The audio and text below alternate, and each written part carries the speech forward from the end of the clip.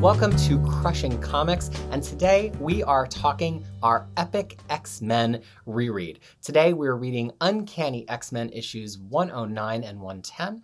We are reading the backup story in Classic X-Men number 16, and also some other Classic X-Men backups which fit into the same time period, and we'll explain that a little bit more as we go. Before we get started, just a reminder, we are not just talking about these X-Men issues. We could spoil other X-Men things that happen after this, and due to some of the characters that appear here, we might comment on Jonathan Hickman's House of X and Powers of X and the general status quo that follows, although we will not get into specific spoilers that follow House of X and Powers of X, and if we're going to mention them, we will disclaim it. So now that that disclaimer is out of the way, Tyler and Fariha, let's dig in to these issues, which mark a big change in the run of Uncanny X-Men because it's the arrival of John Byrne, who not only artistically changes the title, but really changes the balance of the characters a lot as Claremont writes them.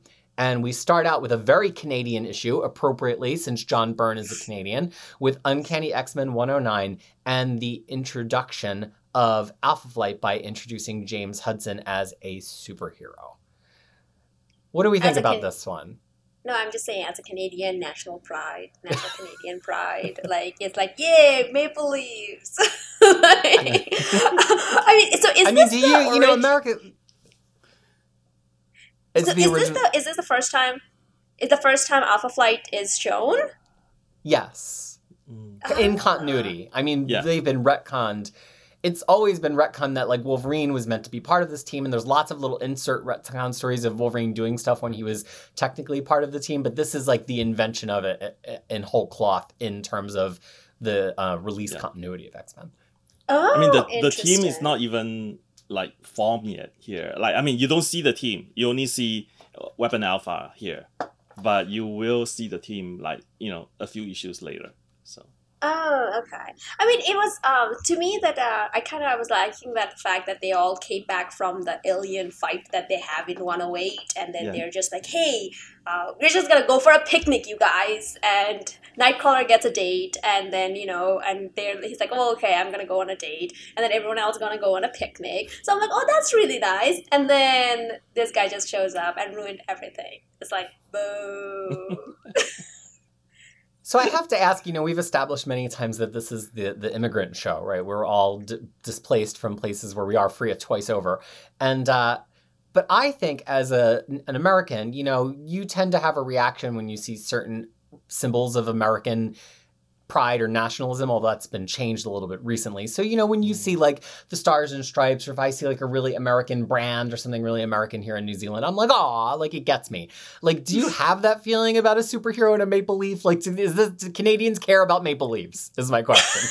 Well, I am actually also like a naturalized Canadian. So, you know, it's kind of different. And then Canada is like, at least my experience has been that it's such a nation of immigrants because everyone came from somewhere, and even like a lot of people who were in their 60s, they're like first generation, you know, or they came with their parents, you know, so it's still a very much in terms of national pride and everything, they're still in a different level than where, you know, you would expect America to be. So I mean, at least for me, I thought that, oh, that was very cool. I mean, I keep on forgetting that Wolverine is Canadian because, you know, the way he acts, he's very American often. But, you know, so I'm like, oh, so I was reminded about that. And then, you know, they were talking about some of the gadgets and things they have. I'm like, well, what do you know? It's like, you know, it's different and it's like they're a little bit advanced. I thought that was pretty cool, but it didn't move me to tears. Yeah, like you don't like start singing "Oh Canada" in your head. No, I didn't. A superhero in a maple leaf costume. So you know, I didn't. He's called Weapon Alpha here, which is, you know, interesting because we'll later play an Alpha Flight with Weapon Omega, and of course Wolverine being Weapon X, which kind of all gets tied later. But he's kind of like the primary strike force of the Canadian government. And this suit is like the Canadian government's most high-tech thing. But before we get further into that, let's talk about the other thing Fariha talked about, Tyler, which is the X-Men just having some time to themselves, which I think establishes some character moments for them that is really the first time we see some of these character beats for them in this issue. What do you think about that?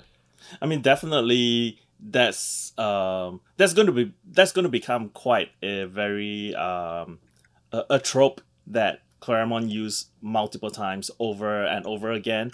Every time a huge arcs end, there will be a downtime type of issue where he will explore not just at the end of a big arc. Sometimes before the big arc or before the climax of an arc, he would have this quiet issue of reflection, of contemplation, or at the end where there will be some bonding and some exploration of what happened and what significant impact it has on these characters. I mean, he has worked out an art to this, which a little bit of a spoilers, some of the more recent writers on Reign of X did not quite capture perfectly. Those issues doesn't work very well.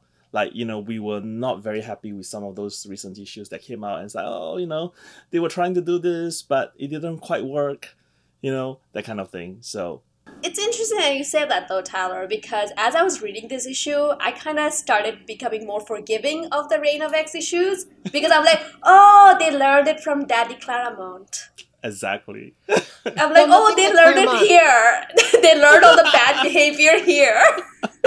The thing that he and does just sometimes... carrying on. Yeah, sorry. No, the thing that he does, which is interesting about this, because not every comic did this kind of thing at this time, is he kind of reminds you what changed in the last arc and if it was significant or not. Because, authors throw out all sorts of developments and you sometimes don't know, especially in the Bronze Age, if they're supposed to be truly impactful or really something you noticed, or if it was just some crazy thing that some character said or did in one issue.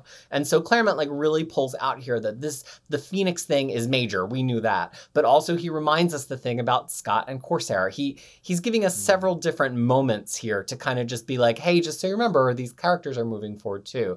And then he tends to seed a couple things for the next arc to kind of plant a little something into your mind. I mean, here the thing we get is Wolverine, agreeing to go to the picnic, which not really, because he wants to go hunt, non-killing hunting, non-lethal hunting. Yes. But right. it's that Wolverine actually agrees to go somewhere with them is like Claremont kind of signaling like, hey, he's going to start caring about the rest of the team a little bit, and you're going to notice that in this next arc. And I absolutely think it's become common, not only in Reign of X, but just in comics in general, that, authors take the moment to do this. But now, of course, because there's not as much internal monologue, as much thought bubbles, you don't get characters kind of laying it out explicitly the way that they're doing here. I mean, Jean explicitly, between her and Scott's thought bubbles, is like, well, I guess I'm coming out to my parents as Phoenix. Like, what? We don't get to see the scene with her parents but what is she saying to them? Like, I died, or I'm more powerful, or I piloted a space shuttle. Like, what exactly is she telling them in this conversation? I can't quite get my head around it.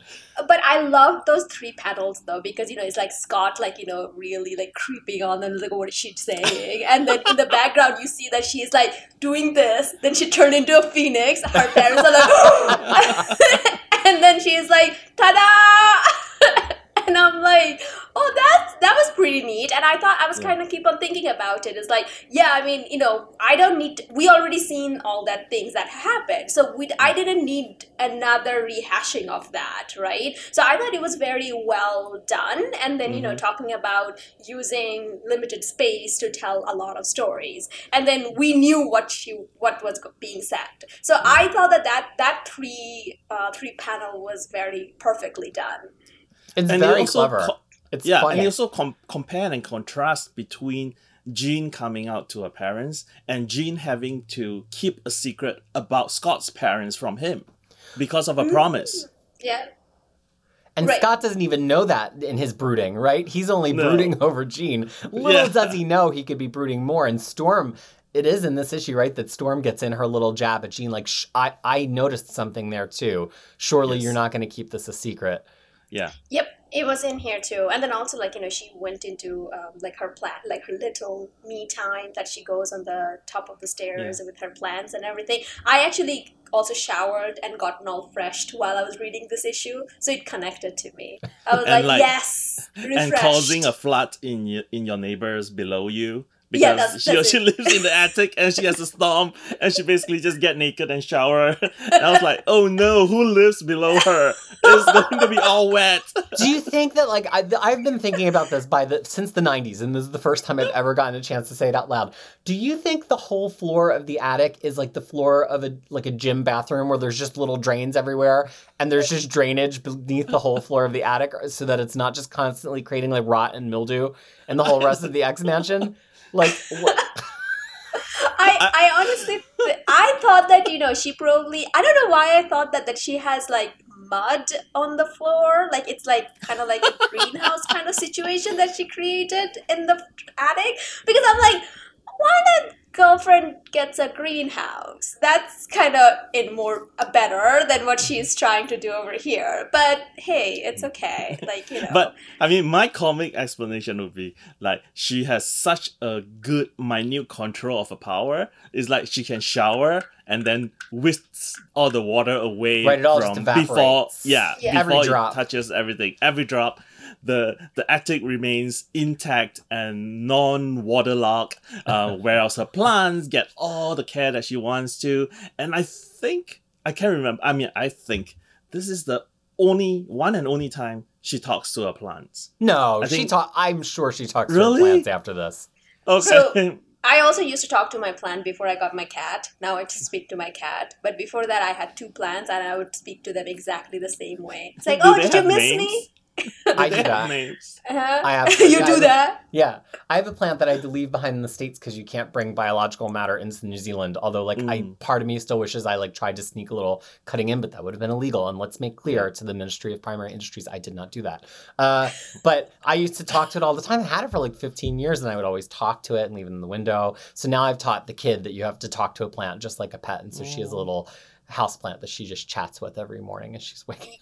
Well, my cat murdered my plant because Oh, that was no. Yeah, she just threw that plant, smacked that plant down. Babies So, killing babies. Yeah, it was tough. It was tough, but as a mother, I had to deal with this. But anyway, so the thing is, like, yeah, I used to talk to plants, so it brought back some memories. I'm like, yes, of course. Now, the other thing that happens before, we get to the big fight here is we get this really great Nightcrawler Scott scene. And Nightcrawler and Scott haven't really had a lot of scenes with each other to this point. And Nightcrawler has been just as angsty as the rest of them. Let's confess, this has been a pretty angsty group up until this point. Really? I didn't notice. And I feel like this is kind of the beginning of like swashbuckler Nightcrawler a little bit, where he's a little bit more happy-go-lucky, but he's also trying to like take confession from Scott. I don't know. What do you think about that Scott and Nightcrawler scene? It always sticks in my memory as one of the first big like interpersonal scenes from Claremont's run. It felt like he was like, starting a religion. Like, this is the origin of his like, hey man, confess to me. What's up? What's going on in your mind? I was like, stop it. It was a little bit too aggressive about it. And then he was like, damn it, Cassidy, you like, I think, who was it? Sean. Like, Sean. Sean He's interrupts their intimate moment. Yeah, like, damn it, you like, you ruined it. I'm like, what was going on? What was trying to do? So yeah, it felt a little bit too intrusive, given the fact that they don't necessarily have that relation. Like, I would understand if he was doing it with Peter, like Rasputin, because they were already calling each other kind of like brother. Yeah, exactly. Like, it just made sense. But this one here, it just felt like a little bit too pushy on his side. So, but it also speaks to the fact that I think Nightcrawler is embracing the family aspect of X-Men now. Right, they are a family now. Scott is not just a team leader and my teammate. He's a family. So I'm going to reach out if I feel like he needs that kind of whether is it a firm push or an intrusion. I mean I think he's attempting to break down the wall that Scott has always built around him, socially speaking. So yeah, I also think it's like Nightcrawler, because he wears his mutation on the outside. It's the beginning of Claremont realizing that instead of being more guarded, he would be less guarded. Like he's already kind of further along in dealing with being a mutant and dealing with his feelings, even though Nightcrawler certainly has a lot of feelings repressed, which get dealt with at various points. And that this is, he frequently is the one who's saying to someone else, why are you so grouchy, or why are you so upset, or what can we do to cheer you up? Because he kind of just wears it on the outside, just like he wears his mutantdom on the outside. And I just think this issue has these moments of people clicking for Claremont in a lot of ways. And I always wonder, like, how much of that was Byrne? We know any Wolverine thing was Byrne because Byrne loved Wolverine. But I really think he brought a lot of those subtle changes to a lot of these characters because a lot of them are just better characters all of a sudden, starting in this issue. Yeah. I mean, right now he's still the penciler. He's not credited as a co-plotter. But it will change really soon. Well, and he's already done over 15 issues of Iron Fist with Claremont. He's doing Marvel team-up issues with Claremont. It's not like they just met. Like, they have a working relationship. So even if he's not credited as co-plotter, he knows how to influence Claremont at this point. Yeah. And Nightcrawler also seemed like he was a little bit on the, skipping on his toe. Is that the word? Like, it's because, like, he just got a date. So he's cheerful, like, because very cheerful. He's like he's going on a date with Amanda Sefton, who remembers who it is, but who later turns out to be. No, don't tell me. Don't. No, I'm not. No, spoiler. He's not there yet. Okay, but one other thing I want to point out is the dirty look that Xavier give Moira and Sean when they kiss. Notice that. Isn't that like more towards Sean? Because he was like, she was talking and he's like, oh, come on, Lassie, give me a kiss. Like, it was like, ugh! Like, and knowing what we know about Moira, it was like very weird now. Because it's like, ew, gross. She's trying to save the mutants. Cut it out. So I was like, ugh. Like, and then also like, of all the people, seriously, Sean, girl, you can do better. Well, they're going on a romantic picnic, which picks up a third, fourth, and fifth wheel. I know. As they're on their way. At first, I'm like, oh, they were just polite to invite Nightcrawler, but then Colossus is going, and then Storm is going, and then Wolverine is going, and so they all go on this picnic. But Wolverine just wants to hunt non-lethally. Storm starts to be like, how dare you kill animals in nature? And he's like, I never said anything about killing, hun. And so off into the wilderness he goes. And Weapon Alpha, James Hudson, takes this moment to ambush Wolverine and like bring him back by force. What James Hudson's position seems to be that Wolverine was only lent to Xavier in Giant Size X-Men, and now he's officially gone AWOL by never coming back. And so his body is the property of the Canadian government, and it's time to come back home. Yeah. Why not ask politely? Why did he assume, and knowing everything you know about Wolverine, why would you assume that you're going to go and take him by force? That seems like a horrible plan. Like, why not just knock on the front door, be like, hey, you had this guy on loan, give him back. Or, like, ask him politely, hey, come back. Because I feel like this just, like, such a weird thing. I was like... Because, like, Dr. Peter Coble, you don't knock on X-Mansion's door. Right, you gotta climb over a wall. Just ram through. Yeah. So I was like, but then also like the whole thing is like, oh, I'm not gonna kill, I'm just gonna touch, be so quiet. I'm like, you know what, I should try that with my cat. Like how quietly I can go up to her and touch her if she runs away. I'm like, what is this even a thing? I don't know. I mean, I was like, okay, maybe it's like keeps him sharp, but I still didn't care for the fact that he kept on calling woman broad. Babe, like ugh, broad. Like I'm like ugh. Yeah, that's something which I actually notice now when I'm rereading to do this recording.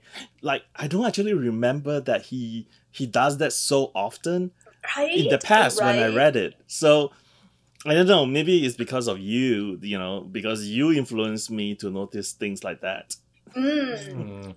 So that's a good thing. Yeah, it is. It is. No, you'll notice he constantly does that. He does. He does it too, especially the women. It. Yeah. Yeah. So. I'm just saying that before that, because I read this run multiple times, and I don't remember him doing that so frequently, even in the beginning. So, yeah. But I do notice it now. So. I also think that the way he does it transforms. I think Claremont writes him a lot more like lecherous and salty at the beginning for the first 15 issues. And that's always a surprise to me when I reread them, because I don't remember him like that, because over time he turns him a little bit more into like a doting uncle than a lecherous, creepy uncle who like calls women broad, but he's like, you're strong broad, you know? And I think that does start here.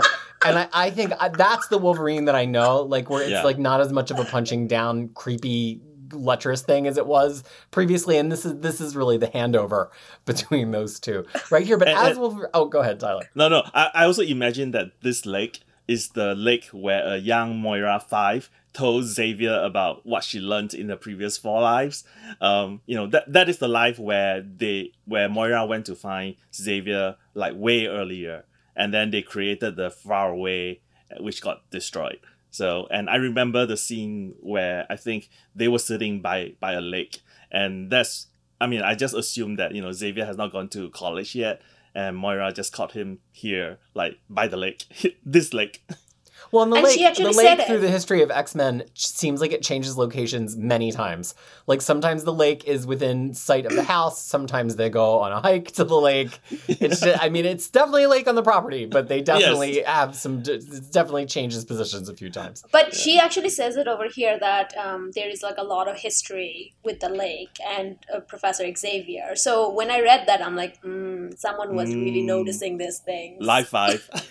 Yeah, there you go. And then Moira briefly tries to drown Banshee in the lake, maybe thinking better of their relationship. She's like, "Oh, what if I just got rid of him now?" Oh, that was more Irish than Scottish, but still. I just love in the background of the panel that they're like having a fight in the water, and this is Moira, who's, spoilers, has been an assassin and been through all of this stuff, and she's just holding his head under the surface of the water, thinking, "I could just do it." And then she gets whacked out by James Hudson. So, and then I was like, oh, that was the end. And then the Alpha Flight guy, he just disappeared, and then that's the end. I'm like, where's the rest of it? It just poop and then disappear. Yeah, that's it. It's just like the fight is just starting. Like Wolverine just gets kind of like drop kicked into the middle of them just as Storm and Colossus are discussing the merits of nudism. And like Colossus stands up to him and Banshee screams at him and he's like, "Well, so much for that." And he just like he just disappears. I'm like, there has been like so many X-Men issues recently we have read where it's like the story just goes nowhere and you're like, what the hell? Like, where did it go? And I'm like, they all learned from here. This is where it all began, and it's just like a tradition that we're carrying on. But yeah. Well, but like this is kind of a classic Claremont like hanging thread. Like this starts here, right? And then it doesn't get resolved for a while, but it does get resolved eventually, but it does not for a while, and like this is the beginning of it, and there's also another Claremontism that comes up in this issue, which is like them fighting words. You'll see that like used over and over again. Okay. Well, and this issue was reprinted in an issue of Classic X-Men. And in the Classic X-Men reprint, which is number 16, it actually adjusts a few of these things we were just talking about. It gives a lot more material for James Hudson. It kind of gives him more reason to be there, which we were debating, like, why would you capture Wolverine alone? Yeah. And then it actually shows him after he pops out of existence at the end, which is kind of interesting because to Fariha's point, it's kind of really sudden in the issue. And it has Claremont explaining it away, kind of looking at his past stuff and being like, "You goof, why did you just end an issue like that?" to better set up the few times that we're going to be seeing him and then more of Alpha Flight again. And the other thing in the Classic X-Men issue is it has this kind of ridiculous sequence of Lilandra being a fish out of water. Xavier's like, "I'll just leave you to have some time to yourself." And she's like, "What are these pictures on the wall?" And she's like tapping them like, "Why won't they change?" Because she's used to holographic pictures. And then she gets in the shower and she's like, "I'm going to take a shower. What is this sluice of water? Why would you do that? It's so wasteful." And it's like kind of dumb, but it does establish that she's an alien, even though she was coming here to seek out Xavier as her star-crossed lover. She really has no concept of Earth. And Claremont doesn't really take any time to develop her in the next couple of issues, so he took a moment here in Classic X-Men to insert. And then there's also one point in that section, though, is like Xavier's like, "Oh, I was listening in your thought, and here I am." It's like, the the hell? Like, he just does that the whole time. He's just like, oh, I'm just coming in. Like, what's up? What's happening? Like, did you say that I'm your beloved? And I'm like, what are you thinking of me? I'm like, ugh. He doesn't have hair to flick. Yeah. Like No, you I know. guys. It was like a mental flick, a mental hair flick. It's like, ugh. But cut he it also out. opened his mind to Lilandra. So does that mean, he shared some information about Moira X with her? No, he didn't. He kept some No, he's stuff. got that in Don't a trust him. lockbox. Yeah, don't trust him. Well, But we anyway. roll on from this issue to Uncanny X-Men 110, which turns out to be a really similar issue of the X-Men hanging out and getting attacked. And if you have the omnibus, which has the letters pages, they say, like, look, here's the thing. I find this really amusing. They had this issue 110 planned with this fill-in artist, Tony Zuniga, who was known at that time. And it was a planned fill-in. It wasn't like an emergency fill-in. And it was always going to be a fill-in, but then they had to do that prior fill-in in, 106? And so they didn't want readers to be like, oh, another random fill-in. So knowing that like Claremont and Byrne had some cachet from other titles, they ran the Byrne issue first, even though technically they were originally planning to run this one first, had there not been a fill-in in the middle of the end of the Cockrum issues. So it's kind of like all shuffled up, and now officially in continuity, this does come after 109, but it actually probably would have made more sense in the original, if they had run this one first and then run 109, partially because this does feel like the same story over again. The only difference is the X-Men play baseball rather than hang out in the mansion and go on a picnic. I'm so glad that you guys said that this is the same story, because I was like, oh, please. Because the fight scenes are exactly the same. They're all talking the same thing. Their tactics haven't changed. And it was just the same thing again. Yeah. No, it is. And it's like... it's something which I think you will not see again.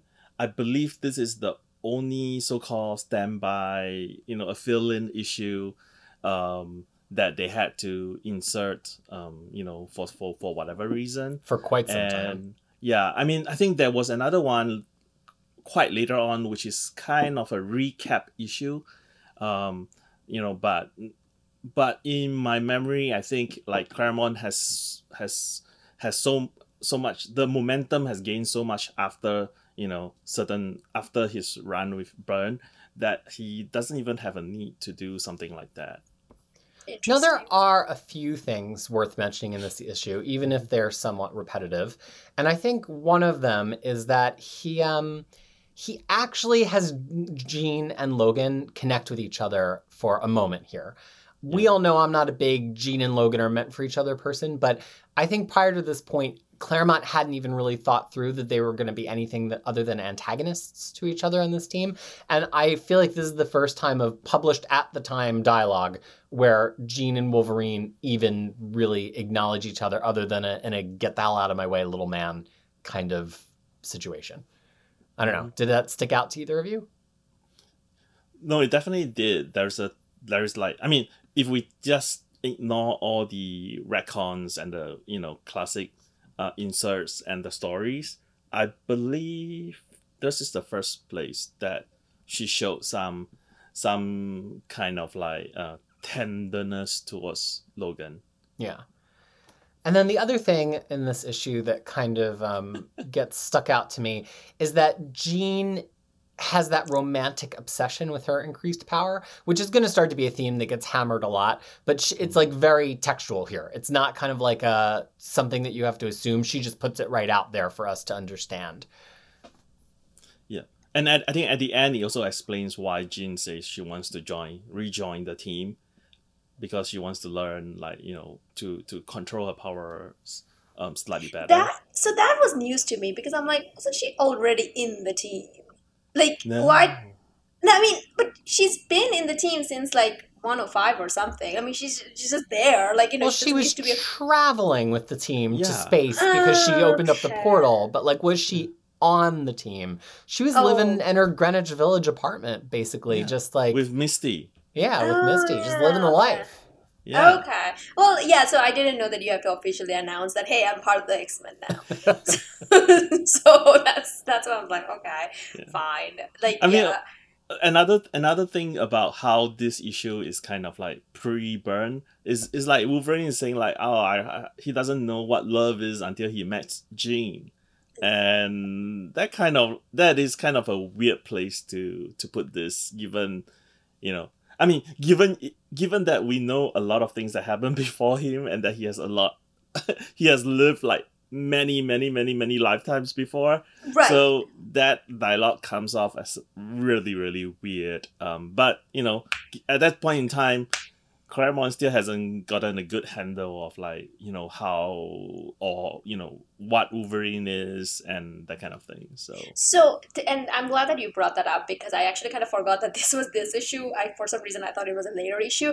I always have like this, like, nail on the chalkboard moment whenever there's immortal men. Suddenly is like, oh yeah, this girl, I have never known love before until I met this girl. And the girl is not necessarily much going on for her. I mean, it just, okay, just a girl. Like, it's like, what? You've never met anyone more interesting than this? That's more on you, son. Not, like, it's like, ugh. So it always kind of, like, freaks me out a little bit. And then, we know that he's been around for what, at that point, 200, 300 something years, right? So it's just like... Wolverine, 100, but nobody's decided that yet. Right. Like, it's just like, ugh, cut it out. Well, and, you can, like, fanwank that it's not, he doesn't have all those memories. A lot of that's pre-adamantium, but some of it's not. It's pre-adamantium, and so he should remember it. But this is, it's interesting that there's no classic reprint of this issue. No. They skip it. Even though, again, it was a planned fill-in, and Claremont does do some stuff that will get referenced later, like the X-Men playing baseball here, but it's kind of just like, in the greater scheme of things, you don't really need this issue. No. It's, the way, as Tyler pointed out, the way they fight is this way that Claremont has been writing them a lot to this point, which they just individually throw themselves at somebody, which at least when it happens again in a couple of issues, Cyclops comments in the story, like, this is dumb. But at this point, and then also being trapped in the danger room again. It's just, there's really not a whole lot to point out about this issue. But here's the thing that's interesting to point out. The X-Men are about to go into a series of really tightly coordinated adventures after this, which basically just takes us with very few breaks right up until their fight with Proteus in the 120s, which means there are very few places that you can put a Jean with X-Men story in this period, pre-Dark Phoenix, that fit other than here. So the vast majority of kind of random Bronze Age X-Men memories, retcons, flashback series, they all fit either after 109 or after 110. And so if we really were to go through all of them, we could be here for quite some time. We're going to go through just a couple of significant ones in the next episode.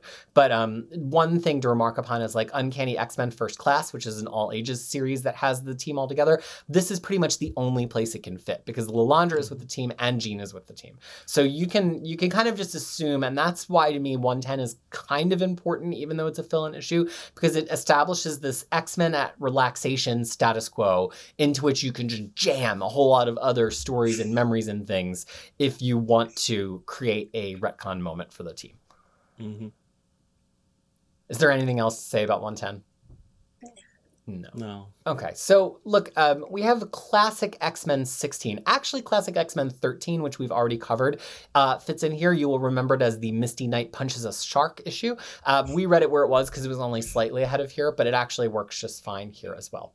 We also have Classic X-Men 16. That's the one that reprinted 109. And this is a story set long, long ago, prior to Banshee's debut in X-Men number 28. It's a young Banshee kind of motorbiking around the countryside of Ireland. What did we think about this issue? So, Fariha? Is this Siren's mom? Yes. Oh, so who is Siren's dad? Like, is it Black Tom or is it Sean? She has some confusion about that when we first meet her under Claremont's pen at about 35, 40 issues from now. Yeah. Okay. But I think it has since been established that Banshee is her dad. Yes, definitively, she is definitely Banshee's daughter. Wasn't she raised by Black Tom, though? Yes. Yes. Okay. interesting. Definitely. But no, I mean, I was just and Black Tom's what did Peter call Juggernaut? Platonic life partner.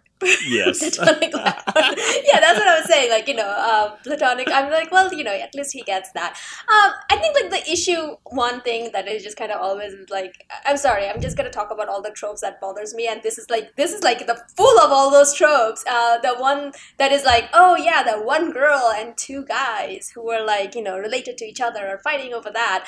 Mario Puzo, who wrote Godfather, he's famous for this, and this is like another one of those. I don't know what it is. So it's like, and then it's like, no, go in my steed. So because she can be happy. I'm like, ew, what did someone ask her what she wants? So I'm glad that finally Black Tom did. And then, and then she was like, oh my God, you cared about my feelings. I'm like, ugh. Whatever. Well, and also, maybe this is just representative of my group of friends, but I can only think of one time out of all of my close and intermediate friends in all of my life when I can think of somebody who was like seriously seeing two people at once and like couldn't decide. And it was a very specific sort of situation where like one of them was at kind of a distance and she knew that he was also seeing someone else. Is this a thing that people do? Am I just sheltered? Do people just like seriously date two people at the same time and fall in love with them both?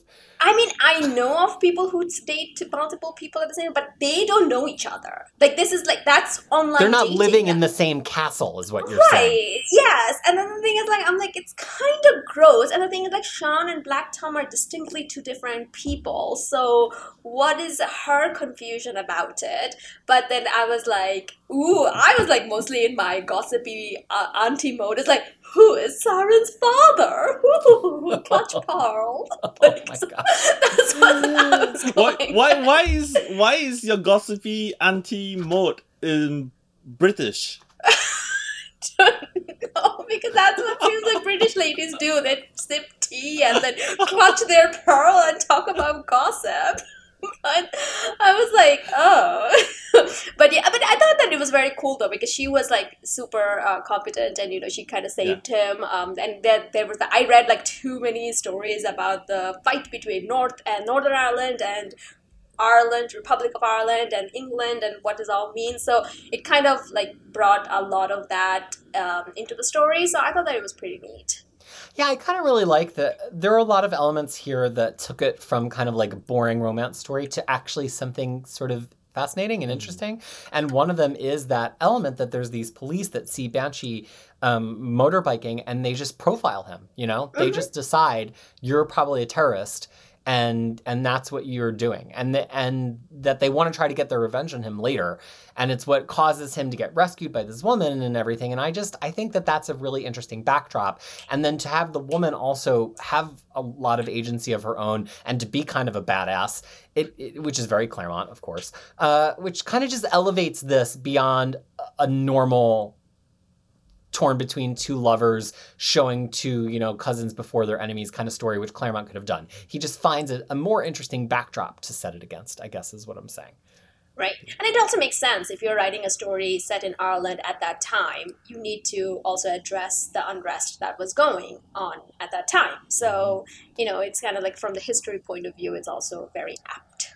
And it also kind of interesting for me is like, Black Tom is this suave, more gentlemanly, more educated one, whereas like Sean is more of the not even close to that. Yeah. So it's a little bit of a flip in terms of like that kind of trope as well. I think it did make me sad for him though, because how for he Black is now. Tom.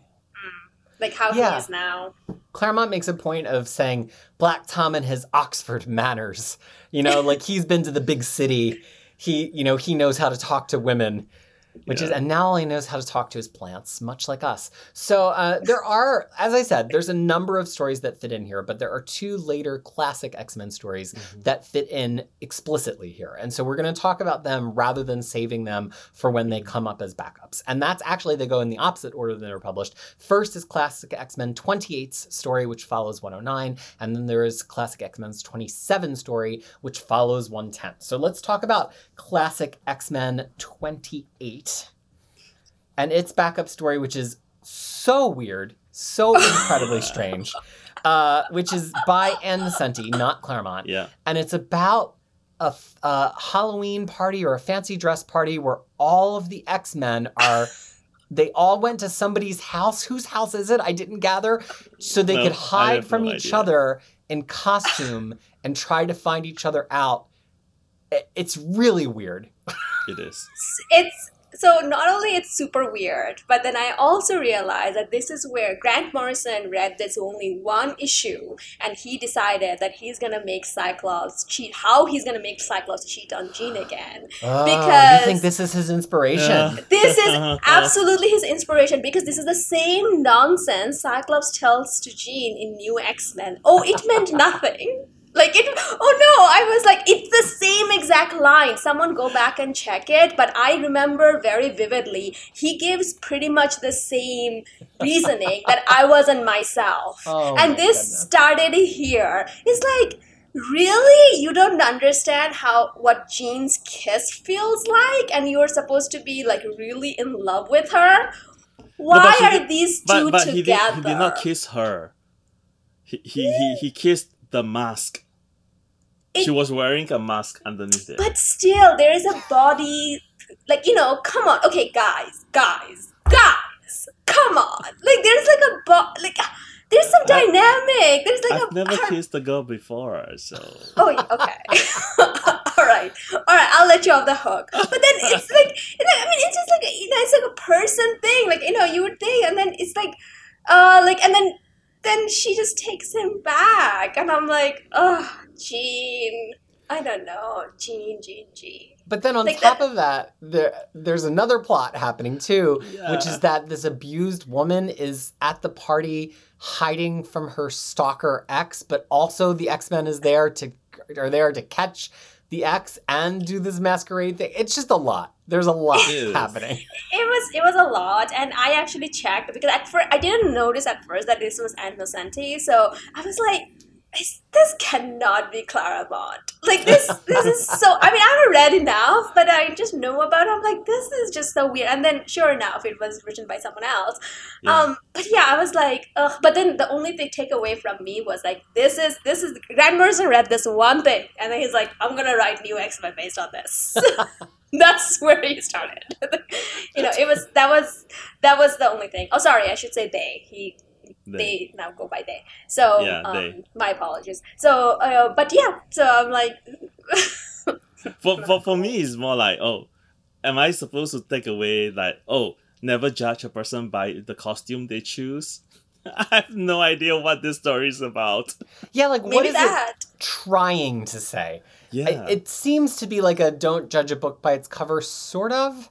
Yeah. But, yeah, I don't know. It's a weird one. It didn't quite land in that.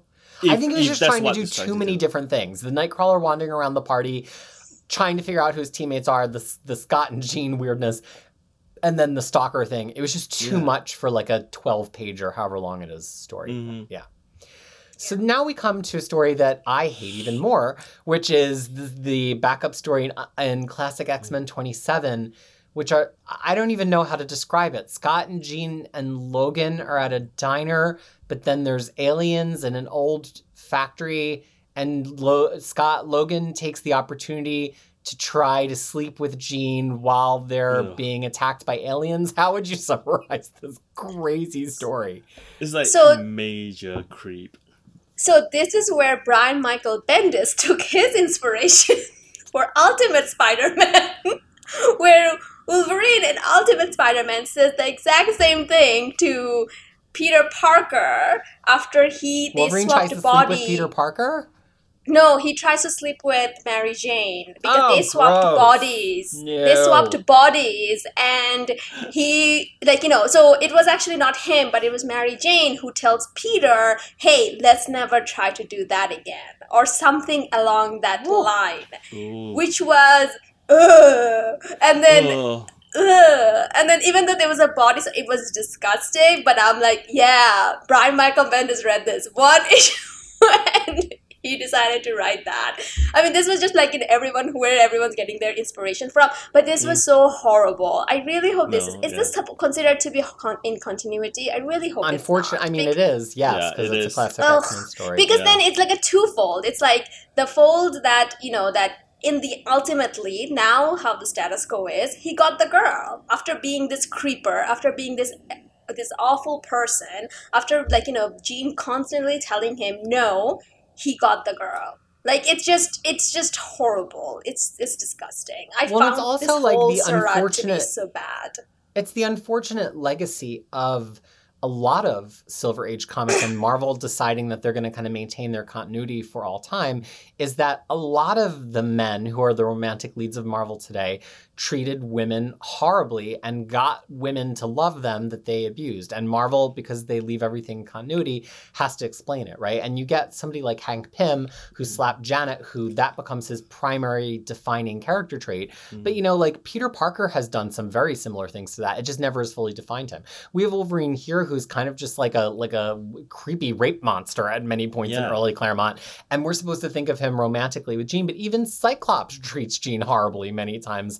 But because Marvel has this constant continuity, it's like, well, sometimes, as Fariha points out, the guy gets the girl and we're supposed to root them on. But those of us who've read these classic stories are like, wait a second. And it's hard to reconcile. I mean, it is one of the challenges of this kind of constant soap opera continuity. It's like a soap opera where you have characters who are villains, who are horrible, who assaulted people, and then they make them into a romantic character 5 years later because they were popular with the audience. DC doesn't have to really deal with that because they have hyper time and they can be like, what? No, that issue never happened. We're not acknowledging that. And it's like really like one of the bad aspect of it because of these interaction, I always have hard time finding Jean to be a very interesting character or something other than just a foil for Cyclops and Wolverine to go have a quabble. It's gross, it's disgusting, and I'm just this was one where I was like, ugh, stop it, cut it out. And it's written by Claremont as well. No, I know. I mean, typically I give Claremont a bit of a benefit of the doubt, but this one is written into 1986.